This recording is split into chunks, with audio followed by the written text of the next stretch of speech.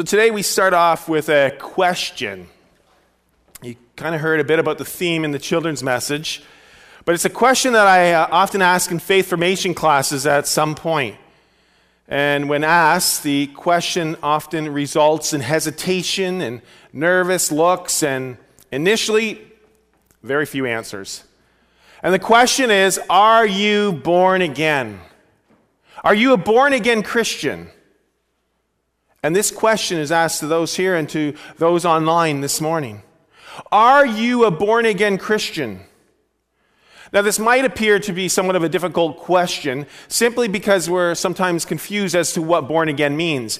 In fact, maybe when we're asked this question, we have a certain kind of Christian in our mind, maybe somebody who's charismatic or more emotional, or perhaps somebody whose life is just so terrible and down in the dumps. And then all of a sudden we see this 180-degree turn towards Jesus, and we say, well, that person's born again. Well, in today's story, we read about Nicodemus and Jesus having a conversation on being born again. And Nicodemus, who is also a Pharisee and an Old Testament scholar, he's not quite so clear about these New Testament terms that Jesus is teaching. And he too just doesn't know how to understand and answer the question. So we're going to be reading from John 3, verses 1 to 21. And before we do, let's come to God and pray together. Holy Spirit, you convict us of our sins, and you give us faith to believe. You empower us for works of service in God's kingdom. And you're so involved in our lives. You open our hearts and minds to the reading of your holy word. And so we ask that you bless the reading, bless the preaching, and the listening, because you are involved in all of this. And may we be receptive and responsive to what you are speaking to us at this time and at this place. In Jesus' name we pray. Amen. John 3, verses 1 to 21.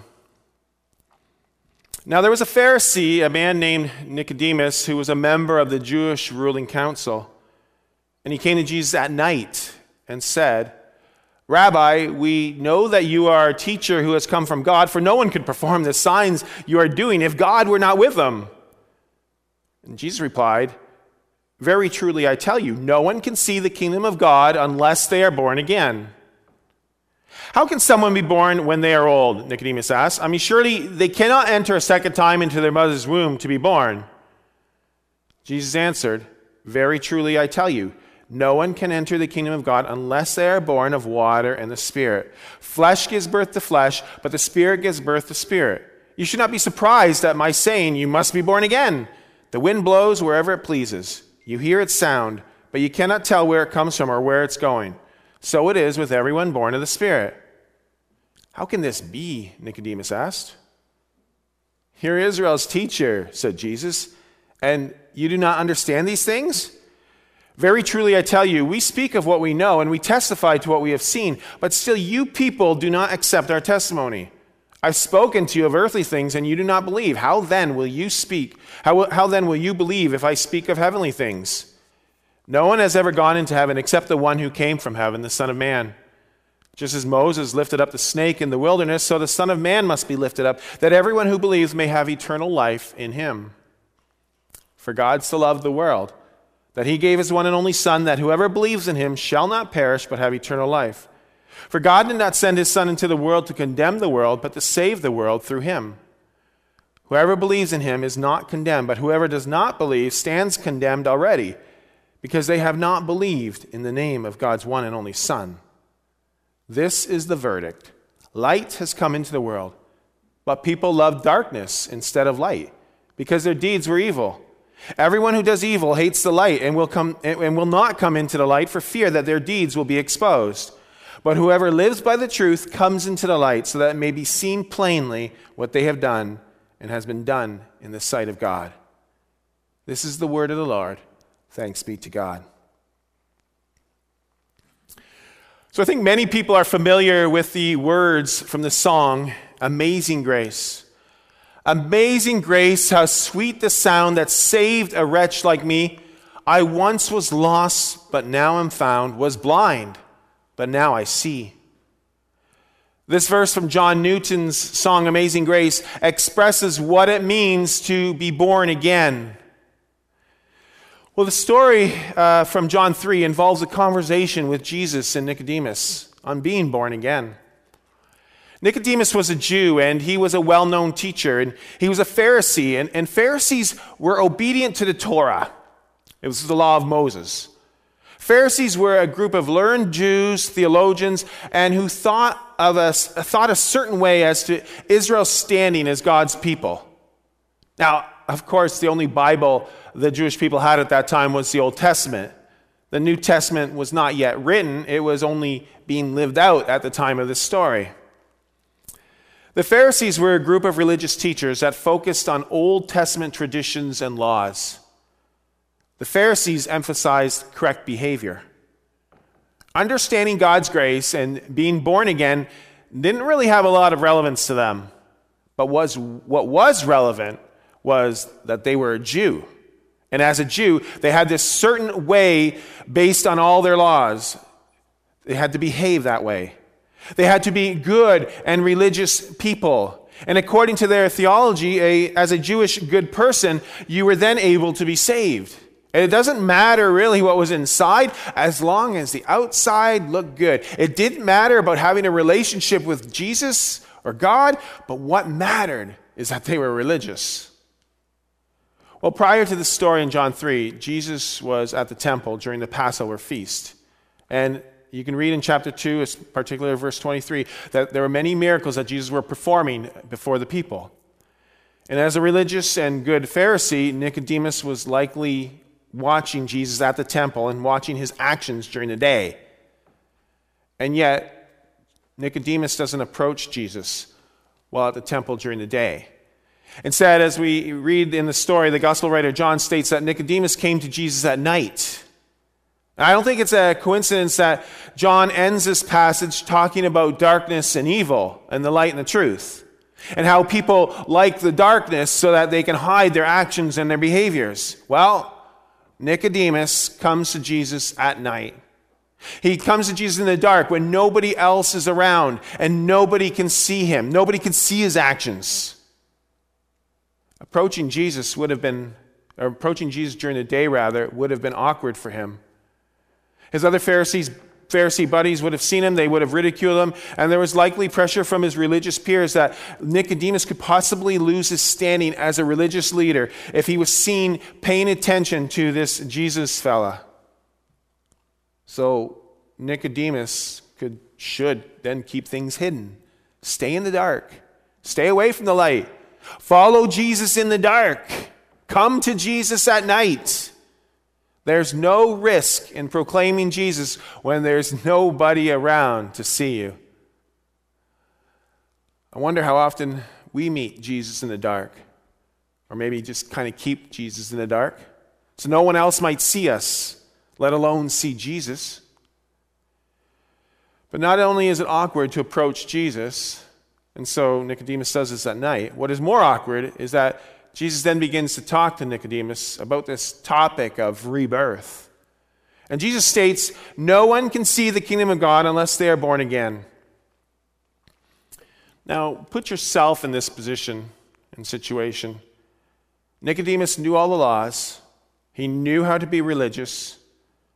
And then the Son of God states that you cannot see the kingdom of God unless you're born again. And basically, he's asking Nicodemus, hey, Nick, you born again? With all of Nicodemus' teaching and knowledge, he has difficulty answering this. Well, Nicodemus was a biblical teacher. And when Jesus talks about being born again, Nicodemus then says, well, ask, how can an old person be born again? Surely someone can't enter a second time into their mother's womb to be born. Now, Nicodemus likely knew enough about biology that even though he did say this to Jesus, he knew that Jesus would obviously not be talking about being physically born again. Rather, this statement from Nicodemus implies that he challenges the fact that we cannot start over again with our physical life. It's doubtful that we can then start over with our spiritual life, let alone that we need to. So what does Jesus mean to be born again? Well, I said this phrase last week, and I say it again this week. And I love to sum up our Reformed theology in this simple phrase. God initiates, and we respond. Out of God's amazing grace, God initiates his saving love and his saving grace to his people. And as his chosen people in a relationship with God, we have the opportunity to respond. God initiates, we respond. God initiates that we are born again through the power of the Holy Spirit. Now, the term born again is often given this larger theological term called regeneration.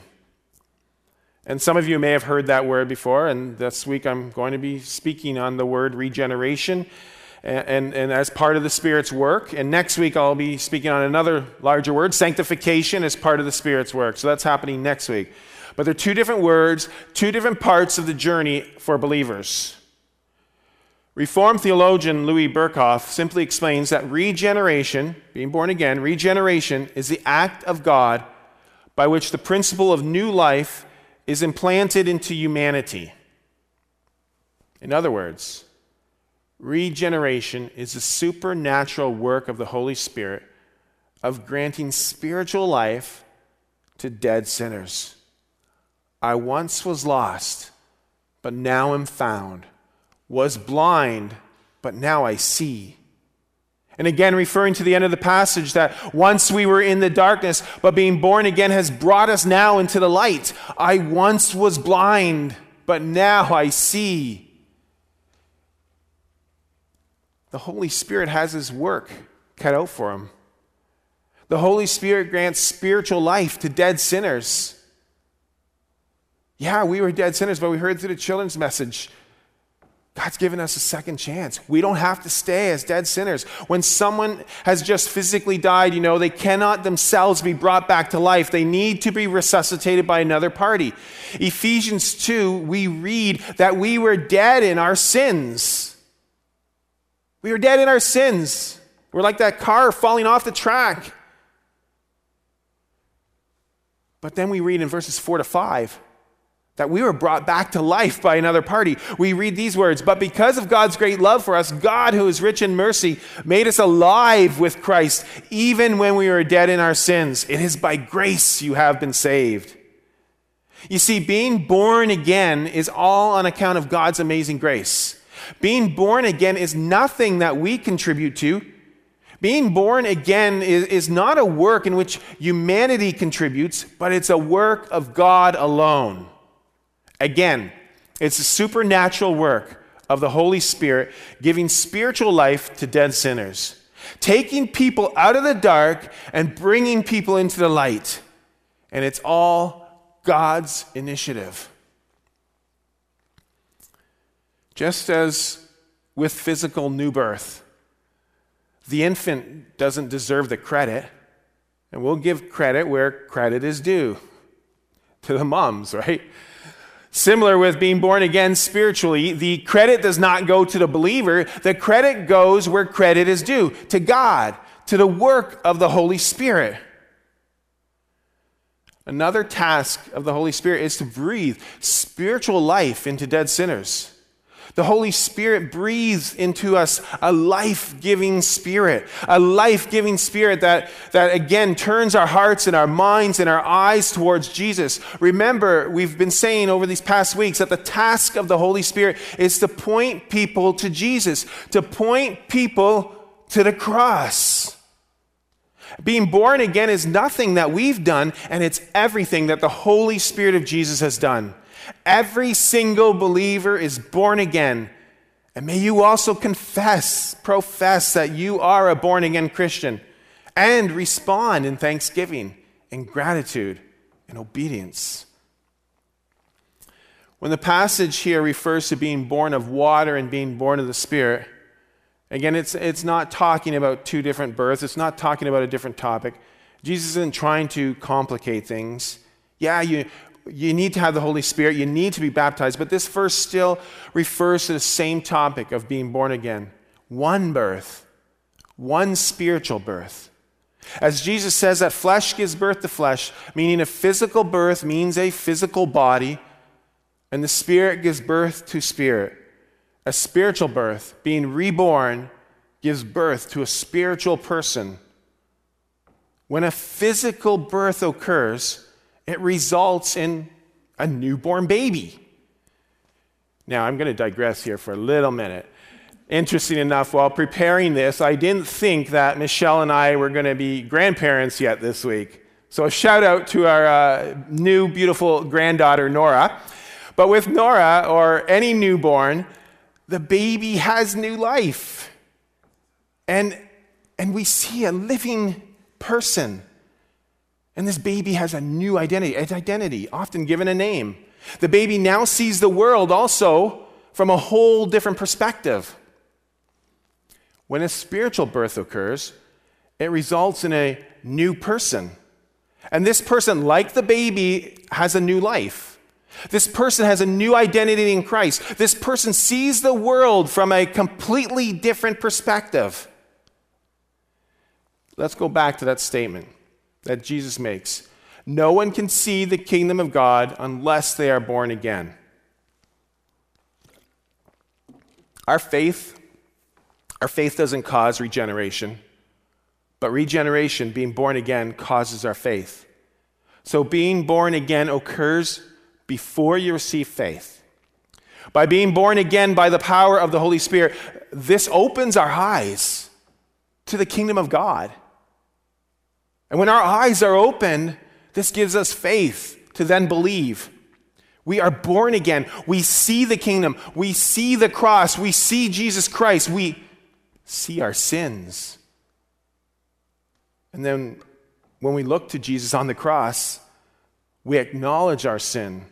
And again, through the power of the Holy Spirit, we are regenerated people. God has taken us from being a life of being dead to sin, and we have been reborn into a life of freedom and the hope and promise of eternal life. And so that's where in verse 16 we said God loves you so much that he sent his one and only Son for you. And so when we do see our sins, which aren't always great to look at, well, they'll never look great to look at, we see that Jesus took our sins upon him. Not only has he removed the sins from our lives, but Jesus has become sin for us. As 2 Corinthians 5:21, we read this: God made him who had no sin to be sin for us, so that in him we might become the righteousness of God. So people of God, the question is before you: are you born again?